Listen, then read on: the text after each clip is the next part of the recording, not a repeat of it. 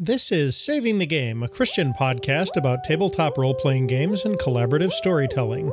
Recorded Thursday, April 30th of 2020, it's episode 177.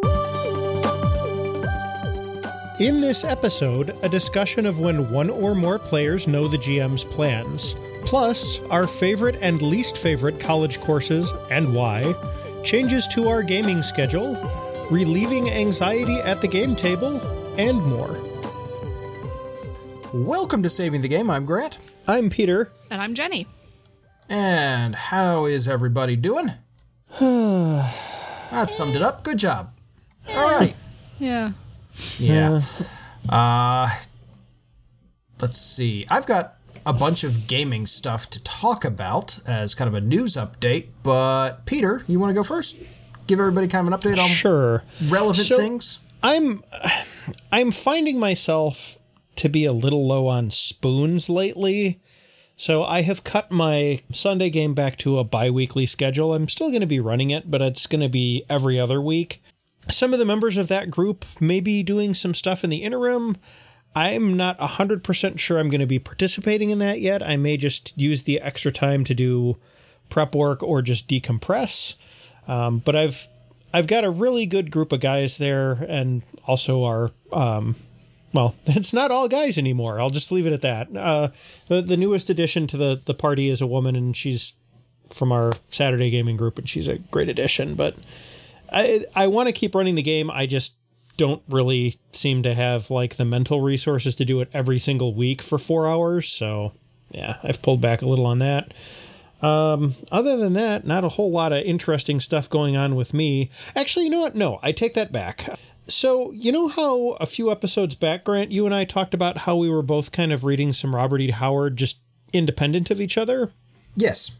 For some reason, I don't know what brought this on, but I've just been kind of like, craving is probably the best word I can think of. I've just been really having a hankering to go back and check out some of like the seminal classic fantasy works. So I found a decent deal on the first book of the Elric saga, which I know is a little darker than what I usually like to read, but it's so influential that I figured, you know, I might as well just try reading one. So I've got a copy of that on the way, and I'm going to give that a try and see how far I get. So that's interesting. I am doing the same thing with comics. Really? Okay.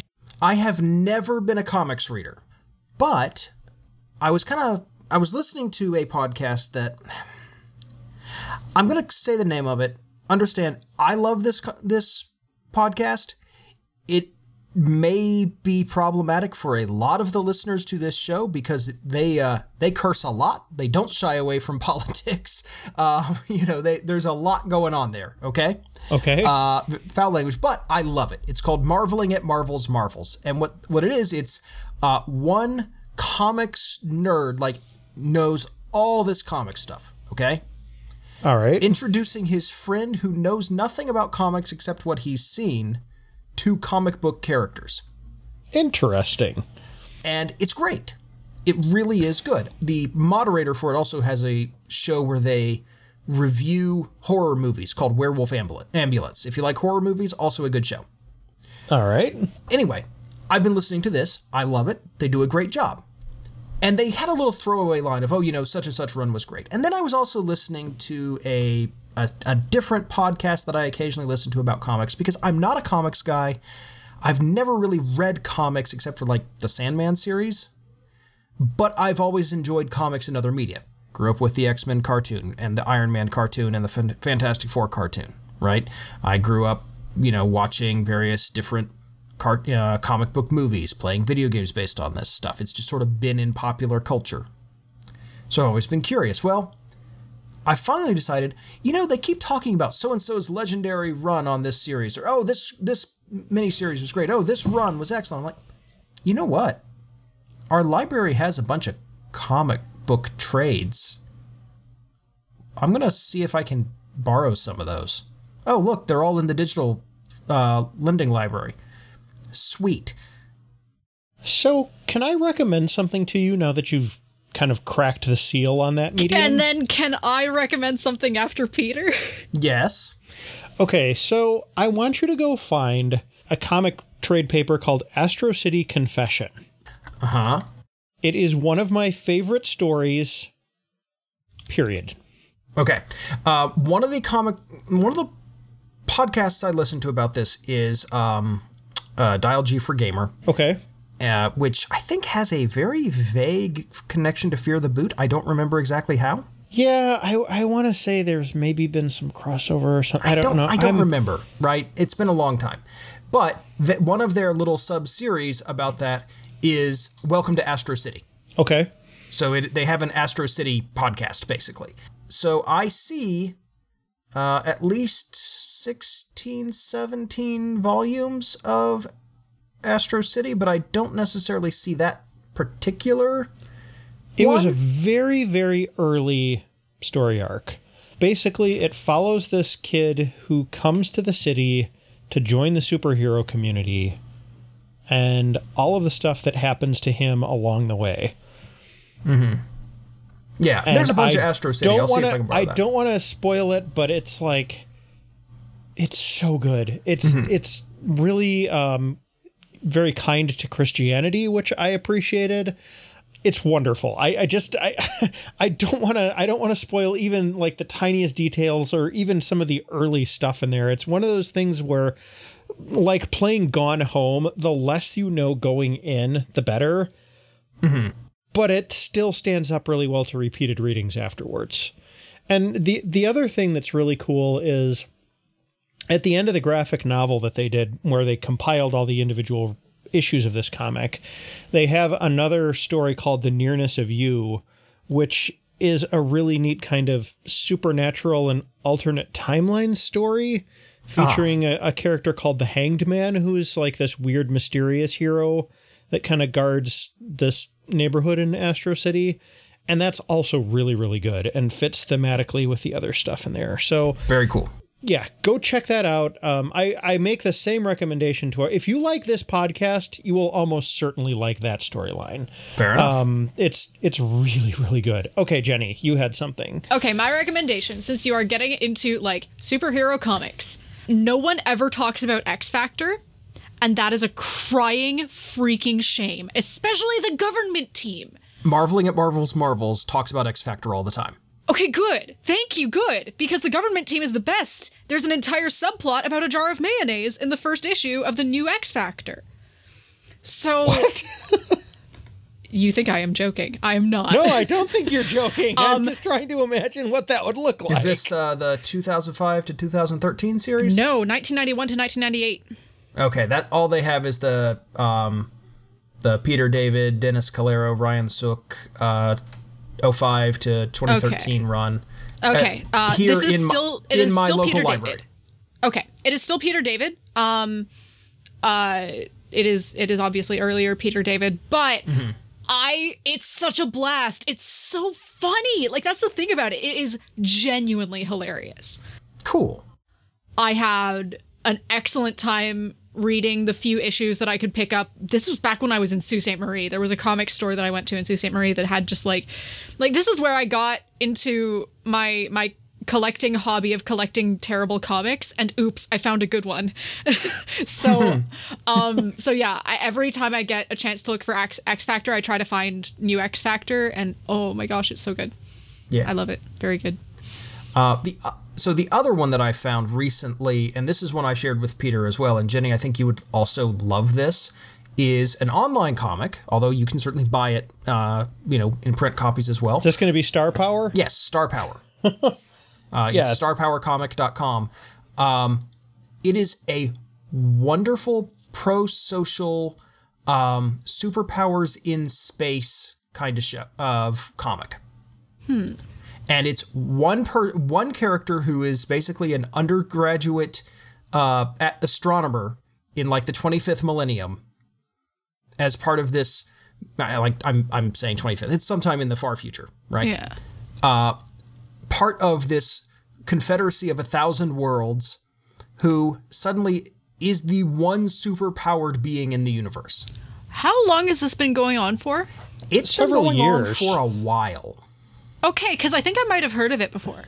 The first one is it has the little portrait box, whatever those are called, Yeah, on the cover. 2013? 2013, February 2013. Yeah. Terracino Graham That's is the just name on there. after I stopped being super duper into webcomics, but I am pretty sure I've heard of this before. It's really, really good because it subverts a lot of expectations, but positively. Like, Okay. Yeah. what's the classic thing? Oh, some low level flunky gets superpowers, and they get and okay, their boss is like, keep it secret, right? Yeah. I'm watching you, right? Mm-hmm. The boss 100% has their back at all times. Awesome. And you listen, you hear that, and you go, "Wait, what? Really?" And Yeah, just he's by a that, really good boss. yeah, like that kind. It's that kind of thing that subverts expectations, where it's like, oh, people are actually nice to each other, except for people who are obviously villains. And it's not that it's without conflict. There's a lot of deep emotional conflict happening, but by and large, people are doing their best.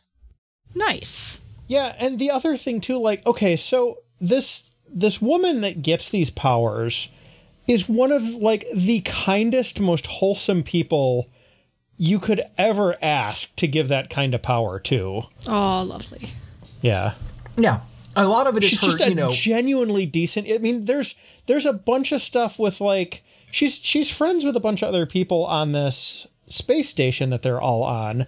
And like there's entire like subplots about them just being supportive friends to each other and like helping each other work through stuff and just in a really like kind-hearted and healthy sort of way. Yeah. Like in these times that we are in, reading through that series was a relief. Yeah. So really strong recommend. I'll put a link to Yeah. it in the show notes because that one is online. Like I said, it's starpowercomic.com. It's great. It really, I'm really is. happy with it. I'm really enjoying it. And yeah, it's good stuff. Yeah. The other thing I've got going on is I'm prepping for like 3 new games. Yeah. So, Yeah, I'm biting off less and Grant is biting off more than I'm giving up. yeah, well, 3 is maybe a little bit of an exaggeration. So, I last year when we started the City on a Hill campaign, season 2 of City on a Hill with Ryan Felton as a GM. Ryan, occasionally dropped things like, oh, I wish I could play, but, I'm GMing for this. And I messaged him, after a couple of months, like, hey, dude, if you ever want to play, I'll happily just GM a session of City on the Hill for you, or, I'll GM a campaign for you. It's fine, right? That way you get to play. And he was like, oh, interesting. Okay, I'll keep that in mind. And he and I have sort of occasionally gone back and forth, like, you still interested? Yeah. Okay, yeah. And he finally checked in, was like, so we're getting towards the end. Do you actually want to do this? Yeah, sure. Absolutely. So I'm going to be doing a mini arc. It's not going to be a full season. 4 to 7 sessions is the goal for this. And it'll be a short little mini arc of episodes set in Ryan's world that he's established for City on a Hill, which is an interesting challenge and relates to tonight's topic. And meeting all the standards that Ryan lays out because it's still his content, which also ties into tonight's main topic. But Ryan will actually get to play, and I'll be GMing, and so you guys will get to hear how I GM, and we'll all get to hear how Ryan gets to play, and that's exciting. Yeah.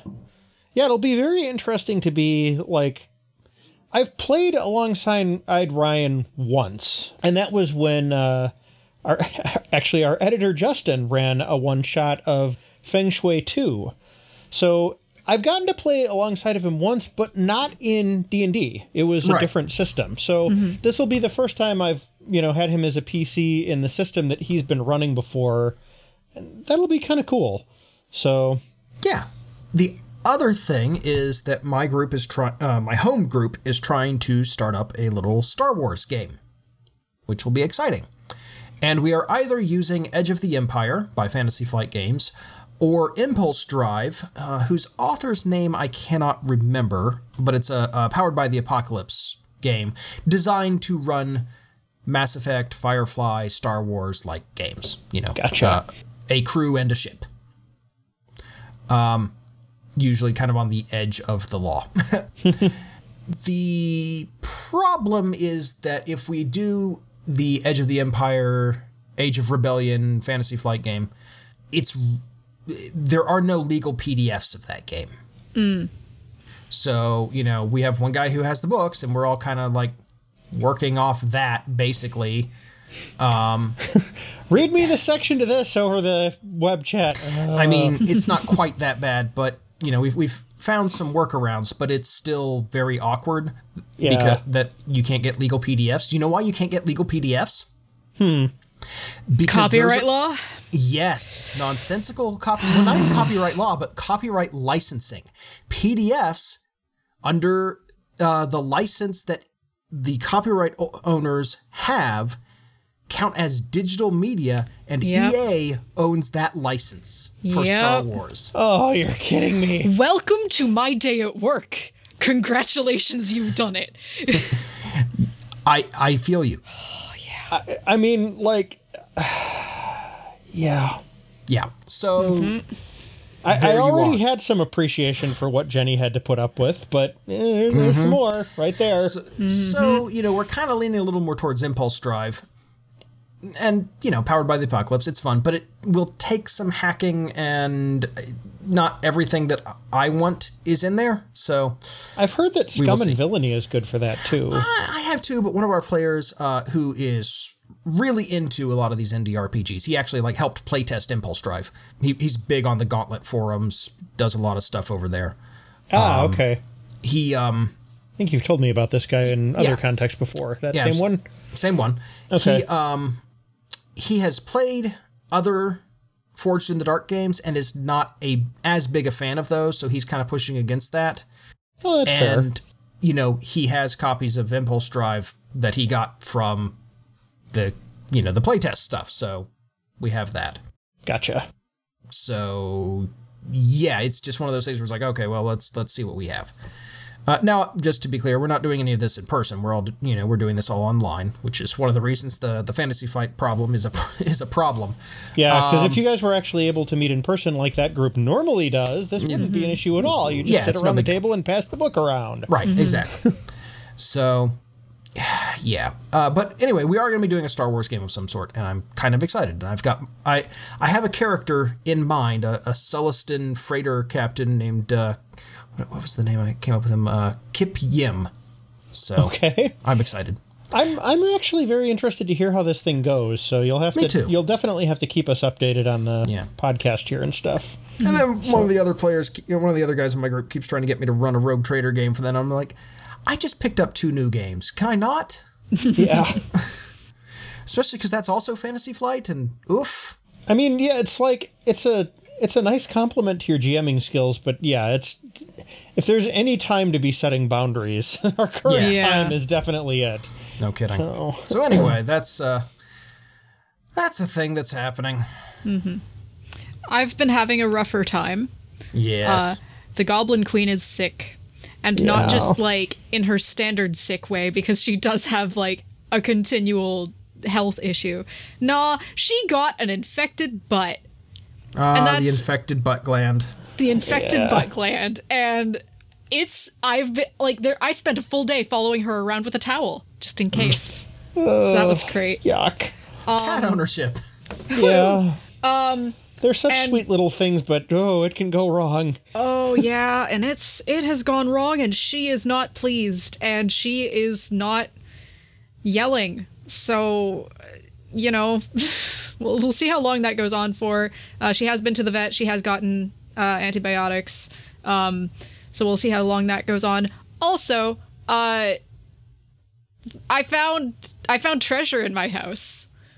Yes, tell us about this. This is a great story. So I was just, watering my plants as you do, and I just sort of happened to look over. We have this gigantic oak chest that we sort of took custody of when my grandmother on my dad's side first went into long-term care, and now we've inherited. Yeah, there was a secret drawer I just looked over while watering my plants, and there's like, I never noticed this before. There was like these two lumps on the lower part of it. I'm like, that's a weird place to put lumps. Why have I never seen this before? And I put my hands on them, and like I feel under them, and it's like it's handles on a drawer. And I pull open the drawer, and out comes like all of her knitting supplies. Also, a family portrait that we, I believe, have a like blown up version of, like a really big version of. We found the receipts for when she actually got it enlarged. Oh, so like cool. we now have the original, which is really, really cool. And also all of my great grandmother's old nursing texts from when she was in Sweden doing nursing stuff in Sweden. So we have like I think this would have been 1910s. Oh, 1900s wow. or 1910s nursing texts, which is just fascinating. There are some interest because it's field medicine too. That's the other thing, is field medicine texts. Well, which that's is just like right before World War I too. So yeah. She I think was a nurse through World War I. Although Sweden was neutral, that doesn't mean they weren't prepared. So she did like I believe field medic and nursing training, and then she went on to be a like fabulous seamstress. Like she worked in one of the fanciest bridal shops in Saskatoon for like a long time.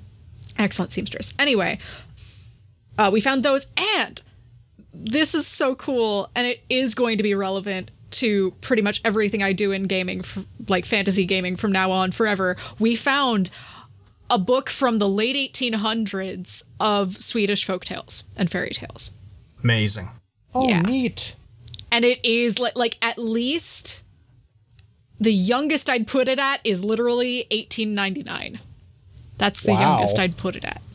That's extremely cool. It is so cool, and they order the folktales by region. So it actually Ooh. starts with southern Sweden, and then I think it moves north. Because, yeah, it starts off with stuff from Skåne, which is where my family's from, and then it goes...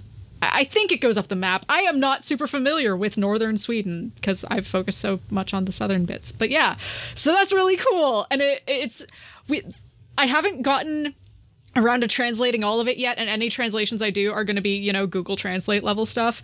But there's at least one rock baby. There's a strange baby sitting on a rock in one of the illustrations. By the way, there are these really beautiful woodcut illustrations. It's so cool. Oh, so good.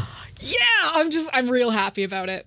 You are I super may not actually, kidding about this being actual treasure that you found. Yeah, like no jokes here. The books are damaged. Like they are not mint condition. They were not kept well. They were in this bottom drawer of an oak chest that we keep the cat's water dish and several plants on. Like, they have not been kept in good condition, but it's still really cool.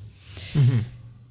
And yeah, That's awesome. There's also the thing I'm more excited about this, and I don't know why. My grandmother, I'm named after my grandmother, and so she had several of her knitting supplies personalized with her name, which is also my name. Well, there you go. So now I have personalized knitting supplies. And like as soon as I found that, my parents were both just like they jumped on it before I did. They were like, she'd want you to use that. So yeah, that's been my excitement for the whole dang week. That's I'm some really very excited about warranted that. excitement. Yeah. It's really cool. Also, I think I might also have a cursed object, mildly cursed. Found a crochet hook made out of either bone or antler. I'm leaning towards antler, but wouldn't it be cool if it was bone? Wow. Yeah. It's really cool. That's great. Yeah. You got to tell me how the like if it feels different with the bone or antler. Very. Or like between bone and antler? Well, no, like is the texture different? You know how it moves through It is yarn different? hugely different. It's actually like whoever made it knew what they were doing because there is a grain to antler. And so if you feel up an antler I think it's up the antler, it grabs more. And if you feel down the antler, it's smooth. And so it's actually really useful for keeping things on the hook. Okay. Because the way that they carved it, it grabs the yarn when it needs to. Nice. Yeah. So that's you have a masterwork crocheting hook, basically. I will call it journeyman's because the hook itself is not great. Okay. It's They knew more barely- about antlers than they did about crochet. Yeah, I have to use a totally different technique with it because the hook part itself is just not that deep. The hook part doesn't grab well. Right. The material itself is fantastic, but the groove is really not great. I'll use Fair it enough. anyway. It's really cool, but Yeah. All right. We have a Patreon question to get Yes. to at some point. that was a here. lot of And banter. Sorry about that. No, you know let's what? banter a more this is- update. Yeah, this is good. Also, I got some comic recommendations, so that's always good.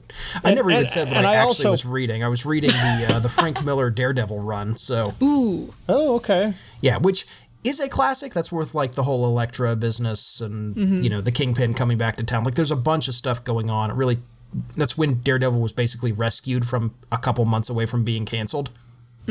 Yeah, So- I'm not always the biggest fan of Frank Miller, but his Daredevil stuff was some of his better work, I think. He's writing to the Marvel audience in this one. Like it's very clear that this is not him doing like Sin City level stuff. This is, Right.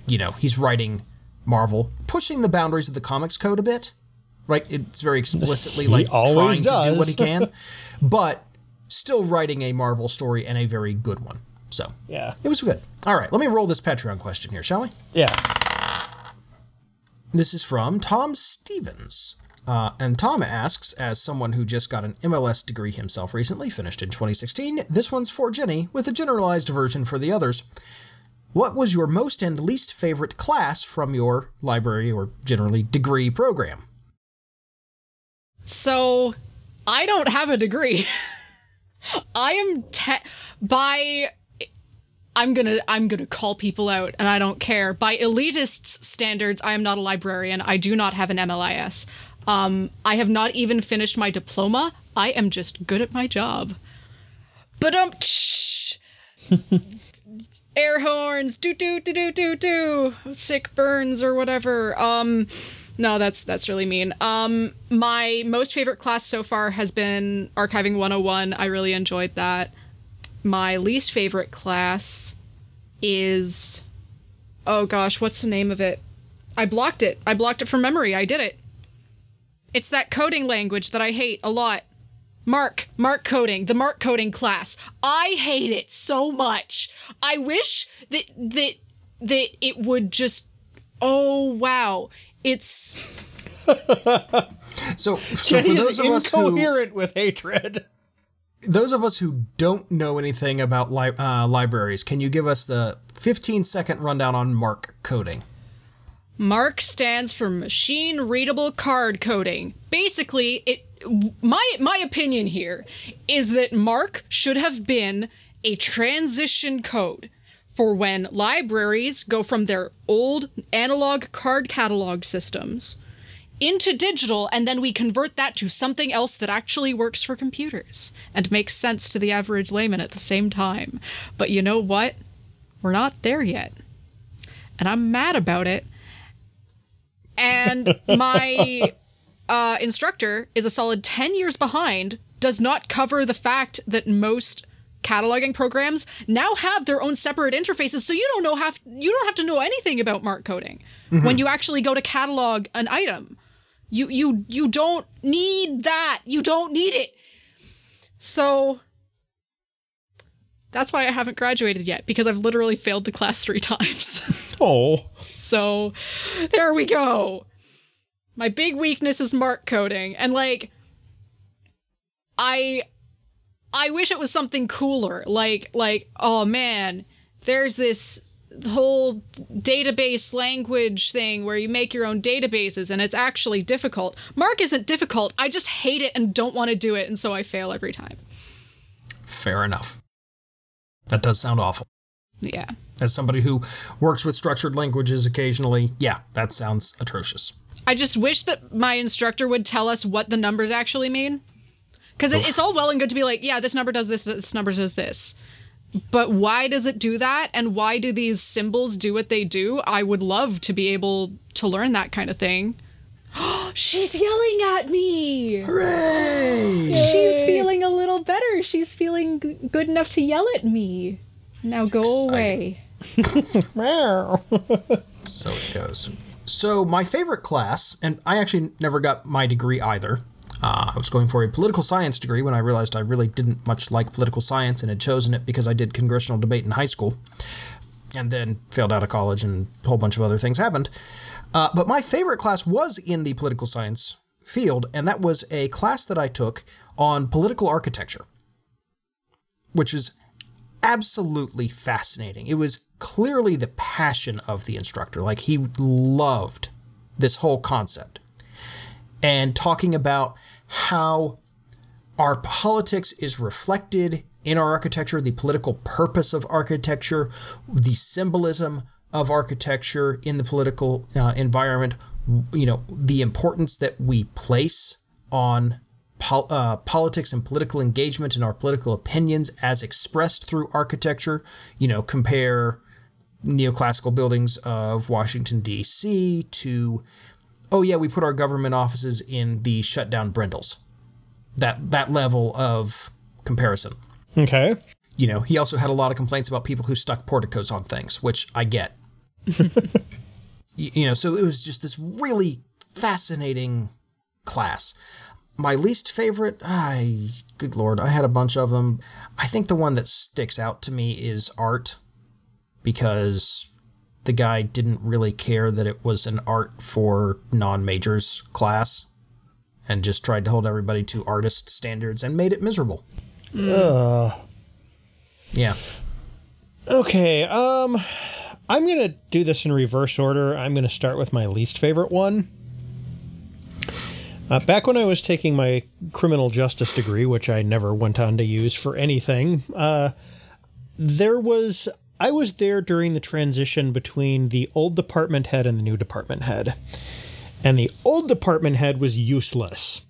I remember taking a vice and organized crime class from him, who, I mean, this class was basically him bragging about stuff that I guarantee you did not happen incoherently for an entire semester. Oh, no.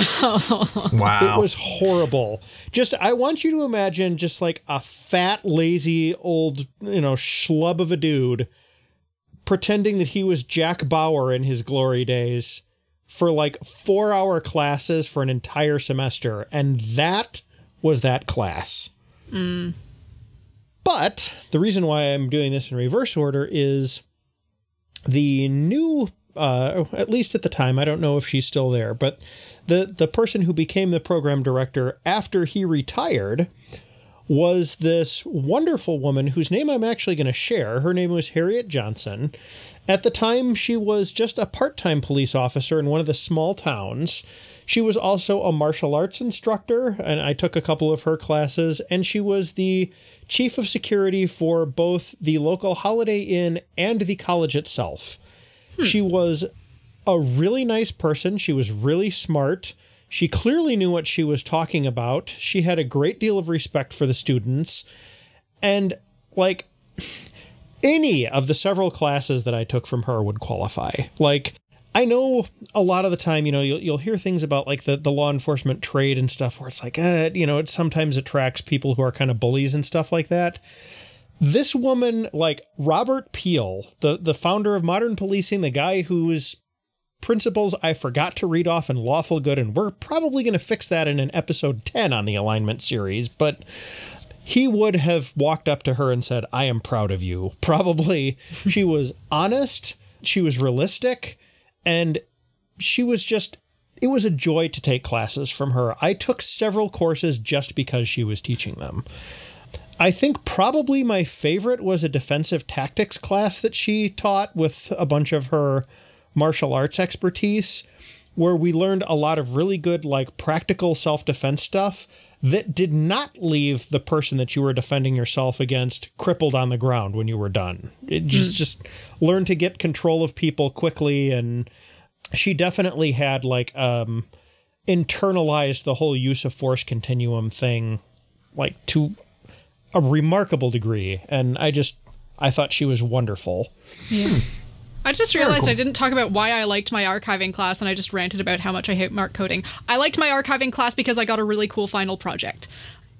The instructor was really awesome. Like, I'm not going to pretend the instructor wasn't great, but my favorite thing about it was the final project, which was contact a local archive, get a tour, and then take one of their archived pieces and describe how they have cataloged it, how they store it, and just talk about like basically promote your local archive.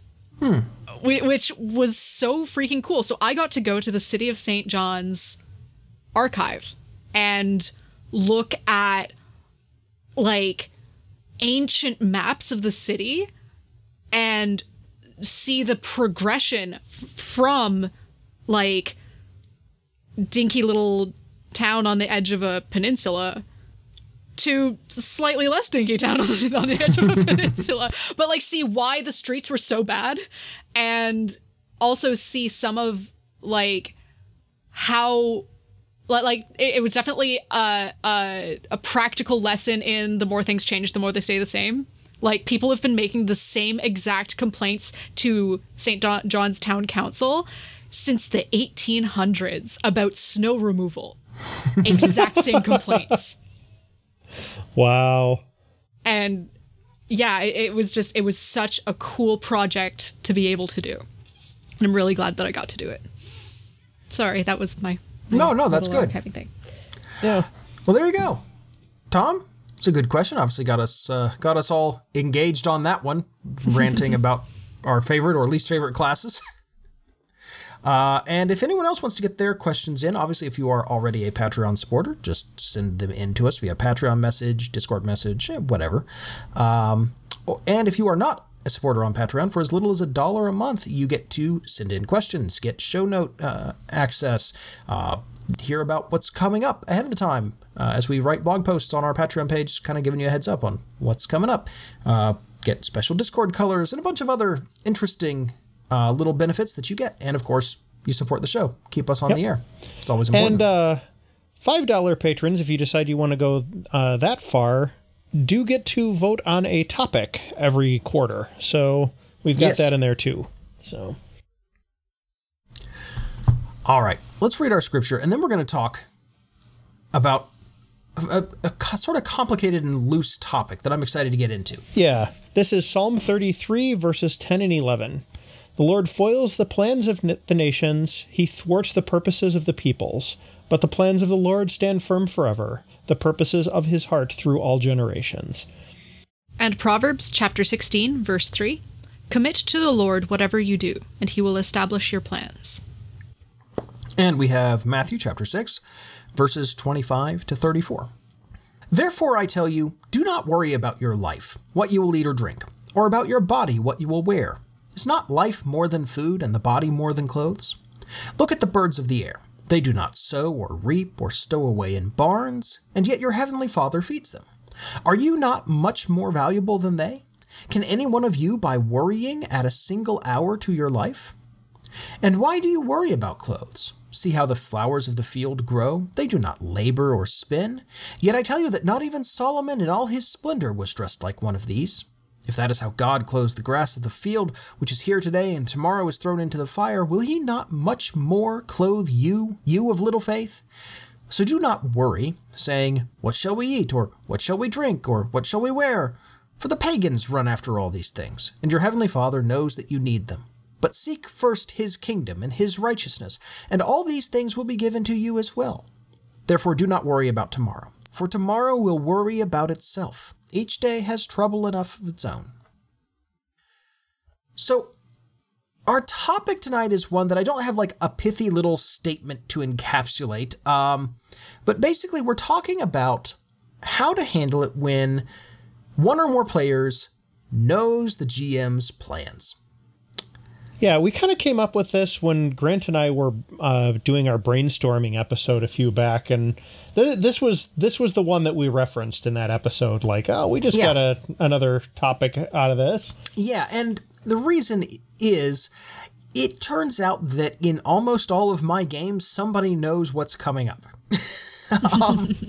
And there's really no way around it because my wife is in a lot of my games, and I bounce a lot of my ideas off of her. And we'll talk a lot about that, but it's not just me. Plenty of other people kind of, know something. I'm not just talking about like, oh, well, we know the GM's taking us to this particular, like, this area. It's like, oh, no, we know what, like, the big bad is. Or the GM talked to his players. It's like, I'm stuck. What do I do? That kind of thing. Yeah. So there's a lot of different ways that this can happen. But it doesn't necessarily mean something has gone wrong. And I think the first thing that I kind of want to talk about here is how important is surprise actually? Okay, so I think surprise and shock are really kind of overvalued in our hobby. Mm-hmm. I honestly think they're a little overvalued in media in general. And to give you kind of probably the best example that I can think of, look at the films of M. Night Shyamalan. He gets so absorbed in coming up with a good twist in a lot of them that he neglects to tell a good story. Mm-hmm. And I think the best example that I have of being on the receiving end of this, where I knew what was coming and the other players didn't necessarily know, was that Cursed Sword arc, that we've talked about a few times on the podcast, where Lambert had this sword that I knew was cursed, and I got to play him, like, fighting against the influence of it and kind of losing. And that really kind of brought out some good stuff. And it's like, that would not have worked if Grant had not pulled me to the side after the session where we acquired that and said, hey, there's this thing. I think we can get some, good story out of this. What do you think? Yeah, compare, hey, are you okay with this? And I'm going to leave it up to you to roleplay, to, all right, Peter, I need you to roll me a will save for Lambert. Yeah. You feel angry. Yeah. It's like, oh, great. Yeah. What's that all about? Yeah, like, that's just, it's not fun. It just feels forced in that sort of case. Yeah, it takes the collaboration out of collaborative storytelling. Yes, exactly. Yeah. And, I know people worry about metagaming, and I think that comes from the very old school style of the players versus the GM, going all the way back to the original roots of the hobby in wargaming. Well, and it does bear mentioning that can be a little bit of a problem too. I did it by mistake with a map last session where I looked down and I was like, oh, those look like they're, actual monsters. We should go a different way. And you're like, it's hazy. Please don't metagame. It's like, oh, yeah, I forgot about the environmental conditions. That was a poor communication thing on my part. Like, that was just bad communication. You had a valid point, though. You might not have chosen your words perfectly, but I mean, the point stood, It was one of those things where it's like, no, you couldn't actually see that. This whole area is covered in smoke. It's like, oh, yeah, what am I thinking? Well, yeah, but at the same time, I trust you guys to look at a map and be like, okay, what would my characters do? Not what is the most optimal route through this map? Yeah, the problem there is, like, the characters would have avoided that, but they weren't able to see it. So that was literally a case where, like, for the players to have reacted the way that they would have if they'd been able to see clearly, they would have needed to be able to see clearly and couldn't. So that whole was last session was a little bit of a mess because it was, guys, here's a bunch of things to do. No, we're going to march straight uphill to where the big boss is. Yeah. I mean, yes, you can see that, I know, and you can see it in character, but nope, we're going to go have words. Okay. Yeah, well, I mean, the thing is, like, I think the thing that happened there was we showed up at the tower ready for a fight, like, earlier on in the same story, and we didn't run into one at all. So I was like, all right, well, this is one of those ones where, we're going to talk to everything before stuff happens. I was like, all right, well, I'm going to go talk to it. And Grant was kind of like, really? Okay. All right. Well, yeah, I'm going to blame the module on this one. Yeah. I'm going to blame the module on this one because, like, it This is my least favorite of all the sections I have read so far in the module. It's not very clear that you actually have to interact with anything, and you don't have to. Yeah. It's just there's a bunch of cool stuff to investigate along the side if you want, and maybe get help from or fight. It's just not clear, and there's a clear path straight up the middle, nothing stopping you from like having, marching up and going, excuse me. Yeah, the map was just so tempting. Can I go? I'm going to go speak to the manager. Yeah, I mean, the only thing that would have needed to have been changed is to make that path up there like snaky. Like they often are up a hill. Yes. Like, they just weave back and forth. There's a bunch of switchbacks. Put the interesting stuff off of those. So you literally have to walk past it and be like, oh, hello, fellow traveler. Yes. Oh, hello. Oh, no, we're werewolves. Okay, Yeah, it was... we're getting a little off topic, but that is one of those things where we're, hey... The players can see things because I've laid out this map to, for encounters, and now things have gone wrong. Okay, you know what? Honestly, though, this isn't as off topic as you think, because this is an instance where if we had known more, we would have probably had a better experience. Yeah, I was trying to keep a little bit back and surprise you guys, and if I had been like, all right, guys, let me tell you what's going to go on here. You're going to find some friends, you're going to find some foes, up at the top. Things are going to go down. I leave it up to you. Mm-hmm. Like, if I had communicated that, I think everybody would have been much happier. And the thing is, like, some groups, that would be immersion wrecking, right? Like, they wouldn't want to hear that. I think our group, especially Chrissy and I, would have been like, oh, all right, so that's what we're going to do. And then we would have had fun with it, Mm-hmm. Yeah, I think you're right. I mean, this is 2020 hindsight. I think Croucher would have messed everything up anyway, because that's what Croucher does best. But Croucher does do that best, but you would have probably been able to orchestrate her messing it up in a more entertaining fashion with more info too. Instead of just saying, "I'm tired of Eldritch Blast, can I please cast another spell?" Please don't cast another spell. We really need Eldritch Blast. If you need to respect Croucher as a wizard, Jenny, we can talk. But Eldritch Blast is so good. It is so good. I know. It's very good. It's just you signed up to be the Eldritch Blast monkey. I did do that. Yeah, I hear you. I did do that. So one thing that you mentioned, Peter, this may not be for every group in all the ways that we describe here. Mm-hmm. Okay. Yeah. And what I want to get across is that this is not a bunch of recommendations, but rather this is something that I think players and GMs should consider as on the table when it needs to be. Yeah. Because and this is also filtered through like kind of the group personality of our Saturday group. I think it's fair to say. It's not for every group, but I think too many groups write it off. Yeah. Yeah. Too many groups, as you say, are all about the surprise. The GM has his plans. The DM screen is up. Don't peek behind it. Mm-hmm. No, come on. This is collaborative. Let's collaborate and have a little separation between player and character. Yeah. I think it also is going to vary greatly depending on what genre you're playing. We are currently in our Saturday group playing a standard D&D module.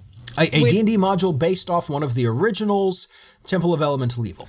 Yeah, like we're playing classic D&D. If you are playing like private investigators doing a murder mystery, like if the GM says straight up, so here's who did it, and here's how they did it, and go and find that out. Like that's not, I'm sorry, that's straight up not going to be as fun, and that's not what I go into a murder mystery for. Yeah, because I think that obviates the premise of the game. Yeah. Right. But if you are just like having a rootin' tootin' Eldritch Blast shooting good time, maybe pull back the curtain a little bit. Yeah, the old loot and scoot is, it doesn't really care if somebody peeks down the map a little bit, Yeah. I want to talk about how I GM with my wife. Chrissy's been in most of my games, long term, and the reason that let me start here. When I am gaming with people in a long-term campaign, it's because I trust and respect them. They've earned a spot in my game. I don't want to game with people I don't really trust and don't know how they'll react at the table. As it happens, people I trust and respect are also the people I want to hit up for advice when I need advice. So, when I've got somebody I trust and respect, and whose advice I consider very valid, and whom I am married to and have easy access to, I tend to bounce a lot of ideas off them for my games. As it happens, I also bounce ideas off, Jenny and Peter at times, but I don't have them, in the bathroom, talking to me, or, we're not talking while I'm making lunch or whatever, right? There's just a convenience factor. You could really do a whole lot worse than asking Chrissy for gaming advice, too. Very, very good. Her term as a GM definitely drove that home for me. Right, and I'm going to talk about that as well, because our roles reversed there, and it was very interesting. But, I bounce my game ideas off Chrissy all the time, even if she is in the game that we're running. Now, I've done it a lot less with the Princes of the Apocalypse module, because all of the GM prep is kind of done. I don't have to invent a lot for Princes of the Apocalypse. All I have to do is, make some maps and set up stuff in Roll20. I don't have to sit here and think, how do I help my players out of this situation they've gotten into? What is needed to make this world building come together? My plot is at loose ends. How do I get this to move forward? I feel like it's really falling apart on me. I'm not happy with it. Those are the things I go to Chrissy for. Hey, Chrissy, help me import this map into Roll20.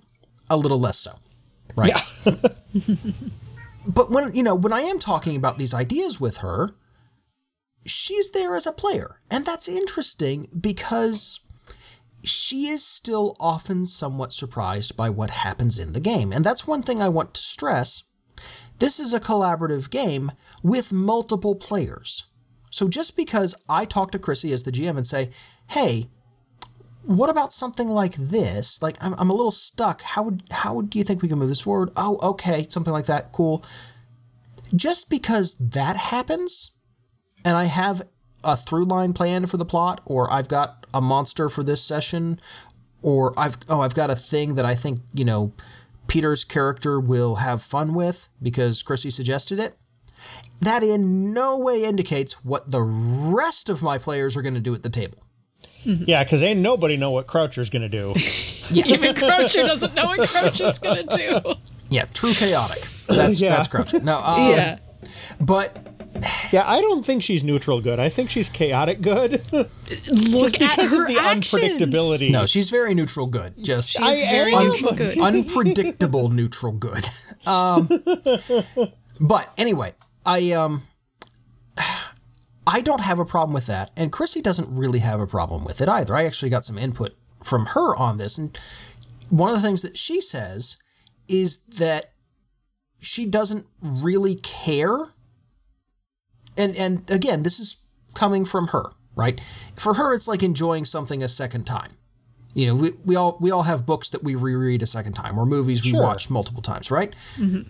Well, okay, I have a vague idea. It's like, oh yeah, I heard kind of a synopsis of this movie from someone, and now I'm sitting down to watch it. It's still a different experience.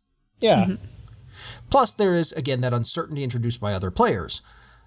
But, it's still fun, even if you have, a vague idea of what's coming up. Or, oh, yeah, I heard about this twist. Well, experiencing it is still interesting. Mm-hmm. Yeah, I've noticed that with a lot of media is, sometimes I don't want spoilers for stuff. Honestly, most of the time, spoilers don't spoil things for me. I can go into a lot of pieces of media having heard pretty detailed info about the story. Yeah. And hearing about it isn't the same as actually watching it unfold. Mm-hmm. It's in fact, actually, sometimes if I get anxious enough about something and something ongoing, I'll actually seek out some spoilers just to take the anxiety down so I can enjoy it. Do you read the last page of Mysteries First? I do not. There are a bunch of people who come to my library who will straight up, like, I've watched people open to the last page before taking out a book. It's just, and then there are other people who refuse to read a book a second time because it's about what we go into a piece of media to experience. Right. The people who will only ever read a book once and then never again are in it for the surprise. The people who tend to flip to the last page first are not in it for the surprise. They are in it for the writing style or for, the journey as a whole, rather than for the surprise. And I don't think either is particularly better than the other. It's just different values. And I will say, because, I mentioned one of the exceptions to this early on in the episode, right? When I was talking about that Astro City thing. Mm-hmm. Sometimes there are pieces of media where if you go in without, any preconceptions, you are more receptive to the kind of journey that media is going to take you on. Right. Mm-hmm. And, that's why certain works I try not to spoil, Astro City Confession or Gone Home, because there's moments in there Gone Home. If you can experience that game without even knowing what genre it is, that is the definitive experience as far as I'm concerned. Mm-hmm. And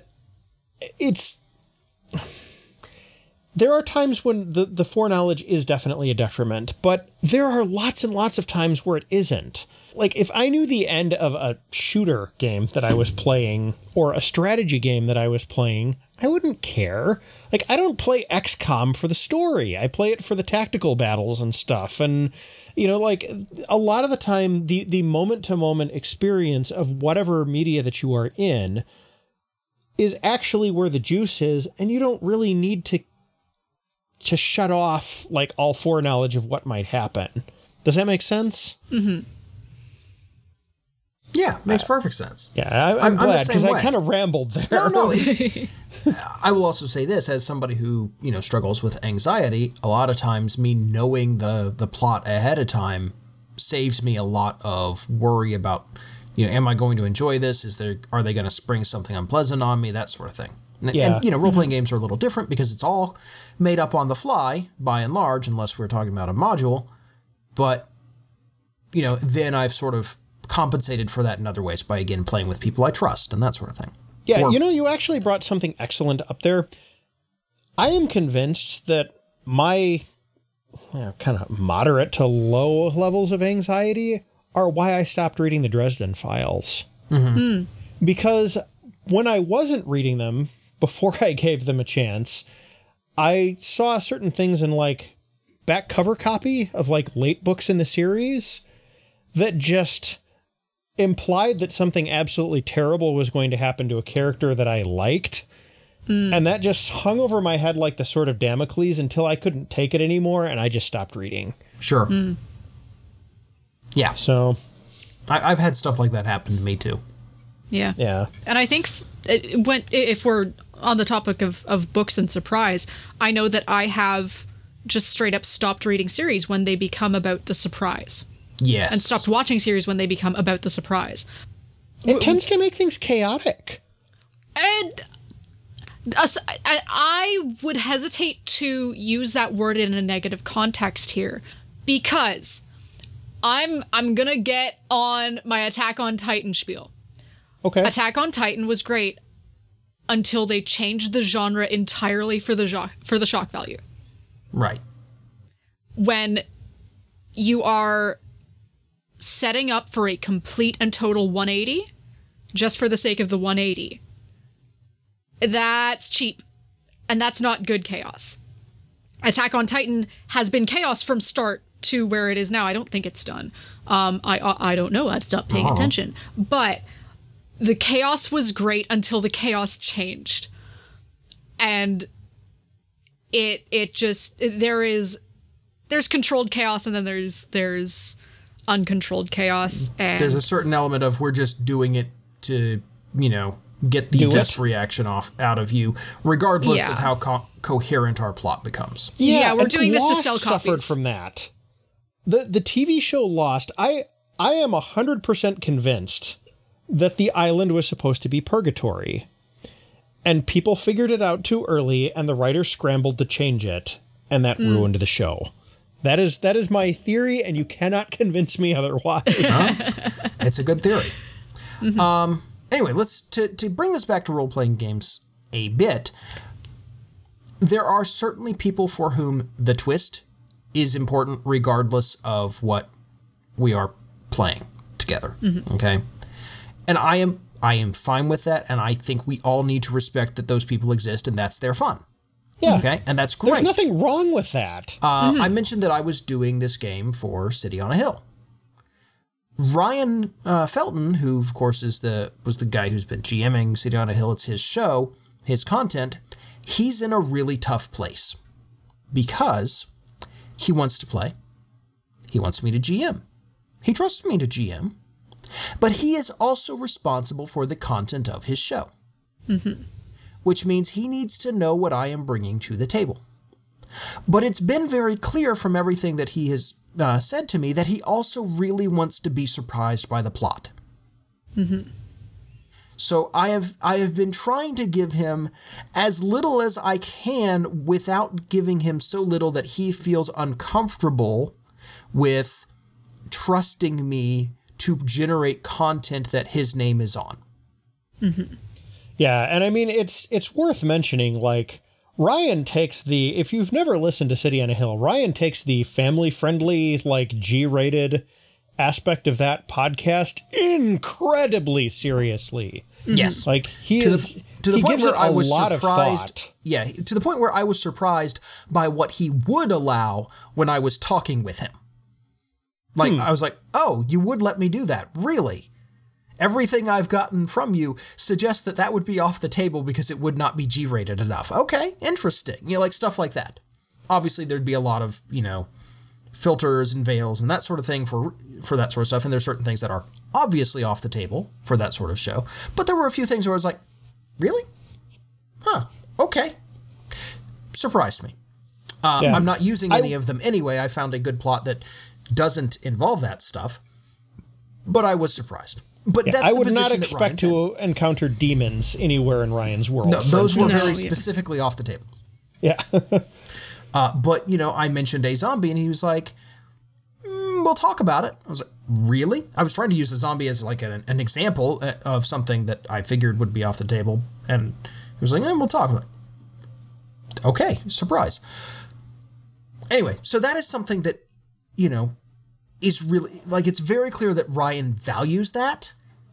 And I am sort of in a position where I have to ruin that a little bit just because of how this works. Yeah. And it's an unusual situation, but, you got to be kind of upfront. If I were running a game for, a child, I would absolutely kind of tell them, hey, this is what the story is going to be about up front, because that eases that anxiety and they know, okay, this is what I'm going to be dealing with. And they look forward to it rather than dreading what's coming up. That's the whole premise behind No Thank You Evil in some ways, isn't it? To a certain degree, yeah. I mean, there's still surprises there, but it's an option. Yeah, by child, the kids that I GM for are in it for the surprise. Right. I'm talking about like the low elementary school age. Yeah. Gotcha. Okay. And I think that's very fair, but like after a certain point, I think right now where the kids that I GM for are at is they want that surprise. And I have never seen them more engaged than when they found out that there was an actual plot linking everything. Nice. And I will say this, as a GM, I love to drop that little bit of shock and that little bit of awe. And not just in terms of plot, but like, oh, dang, Grant, that's a good looking map. Yeah. Or, I'm sorry, you came up with what? Like, you drew this? Like, I love that is very rewarding to me.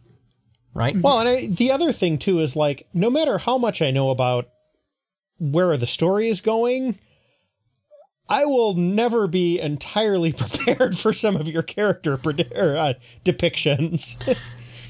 I have fun with him. Sal, I would have never called in a million years, even if I'd known we were going to be talking with a spectator in a pocket dimension. I would have never called that personality for that character.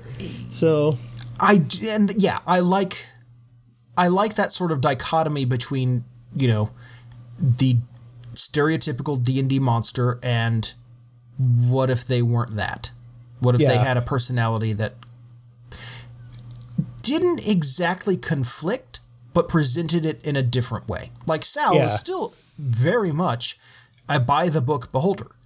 He was just also a butler. Yeah. And he was like kind of weird and irrational and stuff. It was just the way that presented itself was very much outside of the I'm a blast everything with I-beams and scream while I do it kind of oeuvre. Exactly. And I've always loved the idea of beholders as, intelligent, horrible creatures you could potentially talk to and, turn down their horrible deal or, learn something from at great risk to your own life and sanity. I like that more than, what's this? It's a tunnel monster. Yeah. Yeah. To get it back to like the main topic, how to phrase this? We should maybe discuss the differences between one or two players knowing some stuff ahead of time and the entire group knowing stuff ahead of time. Yeah, we should. And Chrissy had actually a few things to say about this. Okay. Because Chrissy is often in this position. And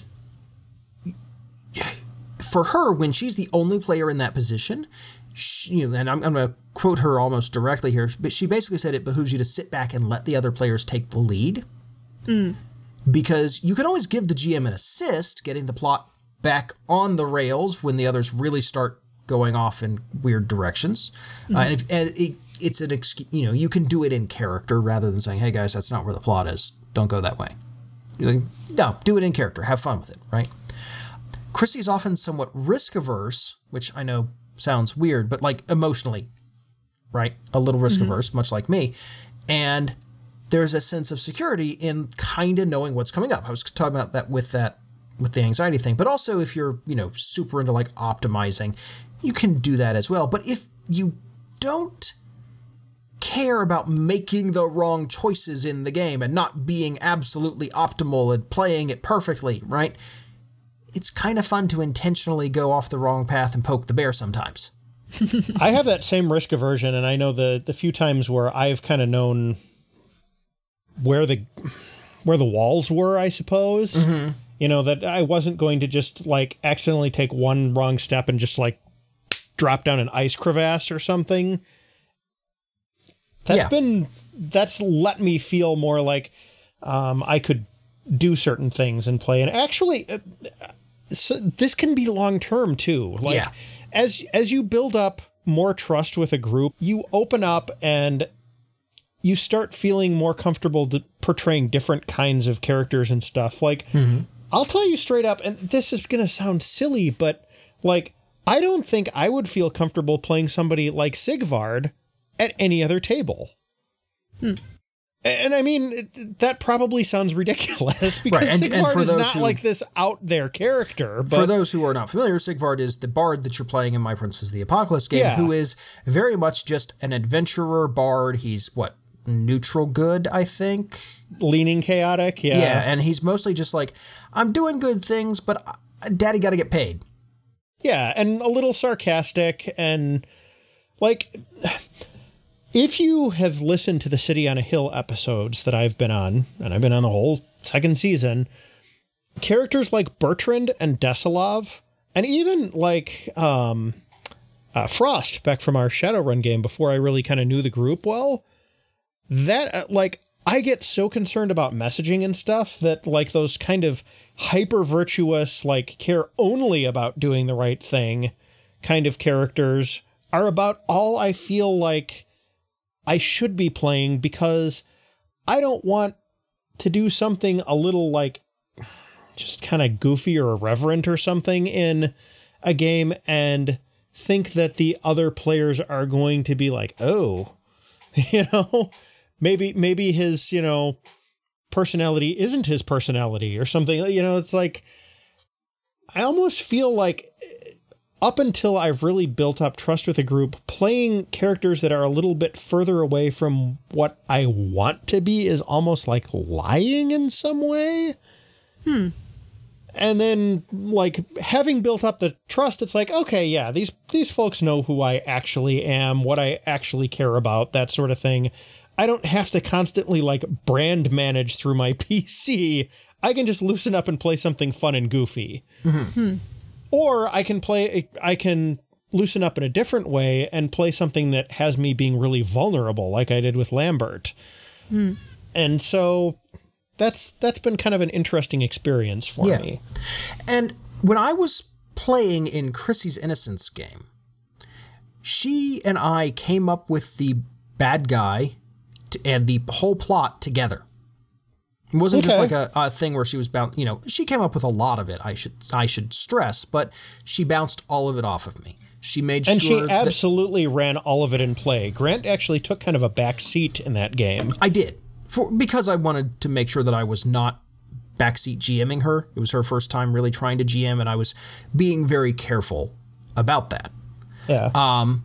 But what was interesting was, I helped her build the character stats for all of the characters that had stats and, everything, right? I knew kind of the whole plot and situation end to end. Knowing that was very freeing for me because I wasn't trying to do everything in my power to investigate the situation and figure out what was going on as a player. I was trying to do exactly what my character would do when confronted with this weird situation. I was just going to say, because you played the skeptic. I did, which was a good excuse for me, again, to not backseat. It's a way to step back and be like, come on, guys, really? We sure we want to do this? All right, those don't exist. Lead the way, guys. Okay, fine, I'll be overruled, right? And that worked. And, let me just sort of sit back and be like, I'm just playing my character, not in that obstinate, I'm just playing my character being mean to everybody, being rude. We've talked about that before. Yeah. Not doing that, but just letting others figure out what the right thing is and figure out the plot. Well, and he was a foil because of that. Hold on. Yeah, it was, but I did not have to fight for the spotlight, and I did not have to fight for the chance to discover what was going on. Yeah, because you already knew. Right. And that's great. And the thing is, too, like, that illustrates what we've been talking about a little bit, because that game really wasn't a mystery for very long. No. Like, we kind of figured out the mysterious thing. The story revolved not so much around what's going on, but, you know exactly what's going on. What are you going to do about it? And what are you going to do about it does not matter if the players know. Because everybody knows at that point, right? Yeah. Everybody has equal information. And the players who knew about things ahead of time sit down with the players who learned about it 20 seconds ago and say, all right, now what? Yeah, because knowing what the GM had planned for the situation doesn't help you anymore. Now it's up to you, and the GM will react to your actions. Yeah. Let's also talk about how when there is, or actually regardless of whether there is an inequality in information distribution, that got so clinical sounding. But when there is an inequality in information distribution, or regardless of whether there is or not, you have been given basically a role-playing gift by the GM in how your character is going to react. You have been given the luxury of time to plan a reaction. Yes. But you're still role-playing. Yes. Yeah.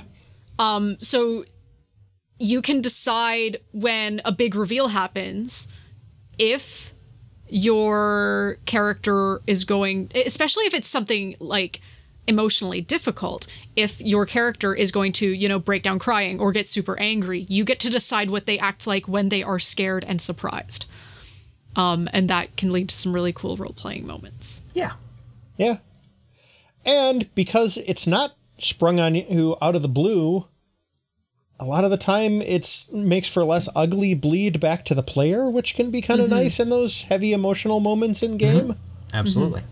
Now, Jenny, you said something that I wanted to make sure that we cover before we got into this, which was when everybody at the table knows what's going on. And that is an interesting situation. And I think that comes up more than we think about in our games. Like, it just naturally happens. Hey, guys, we're going to be doing this next time, so be prepared. Yeah. Oh, well, okay, now the GM has just told everybody a bunch of metagame information about what's coming up, and they need to have their stuff ready to go just because it saves everybody time. But now we all still get to go into that situation together. Yeah. There are a lot of games, and a lot of indie games in particular, that are all about, here is all the information. The players know everything that's going on. Your job as players of this game is to play your characters who do not know. Right? There are tons of games built on that. Yeah, and a lot of the story games out there are that to a T. Yes. And one of the things I love is something like, okay, we're going to play this game. At the end of the story, all of our characters will be X. We know where the game is ending. It is about the journey to get there. It might be everybody is dead. It might be we have all we have all solved this particular problem, right? Yeah, we've all retired, whatever. This also happens in a lot of session zeros when talking about lines and veils. Yes. We all equally know that XYZ is not going to get brought up. This is information that we now all have. So we know at the very least what the GM is not planning for. Yeah, well, hopefully. And if it assuming they are adhering to that. Yeah. Yeah. And that's a lot of information. And beyond that, there's also, I want my character to have this arc. I want our group as a whole to have this type of arc. That is a really crucial piece of information that, if you are doing your session zero well, I think should be kind of necessary. So this just happened when we were planning our Star Wars game. We have a little bit of a plot. So just let me give you the quick rundown of this game. This is Star Wars after Return of the Jedi. The Empire is mostly held together still by various admirals, but is starting to fall apart. Okay? The Emperor is dead, and the Rebellion is trying to transition to the New Republic. And we are we are former employees of some corporation, because there's a lot of corporations in Star Wars Expanded Universe stuff. And those corporations are not always nice, and a lot of them sort of leaned toward the Empire. Well, we were personnel or various other people involved with this little out-of-the-way mining station / fueling depot out in the middle of nowhere that now is rather important because it's a mining station and it's a fueling depot kind of on the border between the remnants of the Empire and the New Republic, or the Rebellion, whichever they're calling themselves this week. And we just threw out the corporations because they were getting real abusive, and there was basically a mutiny, and now we have declared ourselves independent. Great. One of the things we very specifically said was we don't want to be involved with the Hutts. Okay. The Hutts might show up, but we don't want to work for the Hutts. Well, guess what? That just took a huge swath of plots off the table.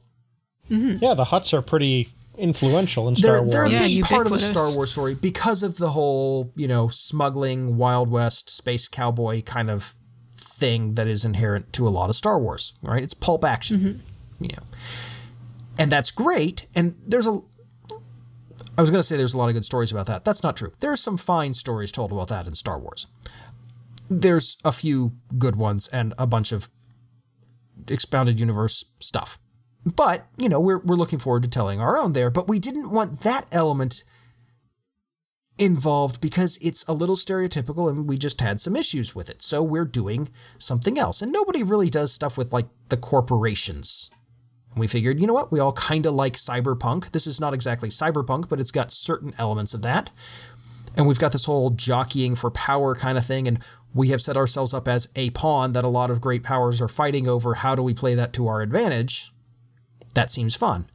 But when we set out, this is what we don't want, and there were a few other things we didn't want as well, that defined a bunch of stuff, and we did all of that together, collaboratively, explaining what we wanted and what we didn't want, and that was invaluable. And that's exactly what you're talking about, Jenny, where we're saying, we're not going to be dealing with any of this.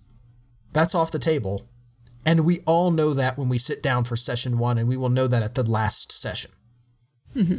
Yeah, I mean, we talk about safety techniques and stuff, and that is definitely a subset of this, but I think a lot of the time, in fact, actually, we had a discussion about this in our Discord earlier in the week. Like, it is okay in session 0 to put some pretty hard parameters on a game. Mm-hmm. Like, because I mentioned this in the Discord discussion, but not everybody's in the Discord. Although if you are not in our Discord, you should be in our Discord. Mm-hmm. Game writers and designers necessarily have to write settings as pretty broad things that you can tell a lot of different types of story in, right? Yeah. In fact, it's one of the big signs of a Heartbreaker kind of game where it's like, well, I wanted to write a game that, you know, tells exactly these kinds of stories, but is as big as a game and setting that is designed to contain as many stories as possible. Yeah, I should like back that up and caveat that because you've made an excellent point there. There are a few games that are designed to tell like one specific story, Mountain Witch, for instance. Yeah, but those tend to be indie games. Mm-hmm. So well, if you're looking they're certainly small games. Yeah, if you're looking at like a larger RPG, particularly something that's stuck around long enough to put out supplemental material, you can tell all kinds of stories in it, right? I mean, just look at D&D. You can do like your standard classic D&D module like we're doing. The Eberron campaign is like fantasy noir. The game that I'm running on Sundays is very like exploration and politics based. Mm-hmm. And those games all feel very differently from each other. You can, and it is not only valid, but valuable to sit down at the beginning of a campaign that you're going to be using one of these larger systems for and say, this is the type of story that we want to tell, right? Like, mm-hmm. To use an example from the conversation in the Discord, we want to use this World of Darkness game, but we want the characters to be steadfastly heroic, and we don't want a lot of, like, PC mortality, and we definitely don't want our NPCs fridged, you know? Like, this is going to be a very specific kind of, like, action horror style of campaign, and we're just going to go ahead and indicate that up front. Yes. Or, you know, we really want, like, the really, you know, grim, bleak thing where every time, you know, you do poorly in something, your character's existence is on the line because, you know, our group really likes that kind of, like, you know, building tension, how long do I get to keep this PC kind of a thing. That's valid too, as long as everybody's on board. By setting those kinds of strict parameters, even something as simple as we're in Star Wars, but we don't want to deal with the Hutts, well, that gives you a lot of information that you can make decisions based around as you're going forward. You know, it's like, since we said we don't want to deal with the Hutts, well, you know, if we're in a jam, I better go to some other crime syndicate or something if that's what I want to do, because we've already said that we don't want to deal with the Hutts, and the other players will be annoyed if I subvert that. So, yeah, it's... And as a GM, that kind of pre-planning is good. As a GM, I also love constraints because thinking of what to put on a blank piece of paper is very difficult. When I have a lot of constraints, it makes it easier. Yeah. All right, we've been going at this for like an hour and a half. Do we have any final thoughts? Not really. I think I've got enough to edit here. Okay. I suspect this is a controversial topic. I do. Yeah. And like I said at the top, I know it's not going to suit every group and every player, But I suspect people will be like, well, it certainly doesn't suit me, and here's why. And I want to hear those reasons why. And you can tweet those to us, right? We're on Twitter at Saving the Game. You can you can put them on our Facebook page. We're on Facebook as Saving the Game. You can join our Discord, talk about them there, right? If you go to our website, stgcast.org, you'll find the episode, you'll find the show notes that we talk about. You find a comments section there if you want to talk about them there.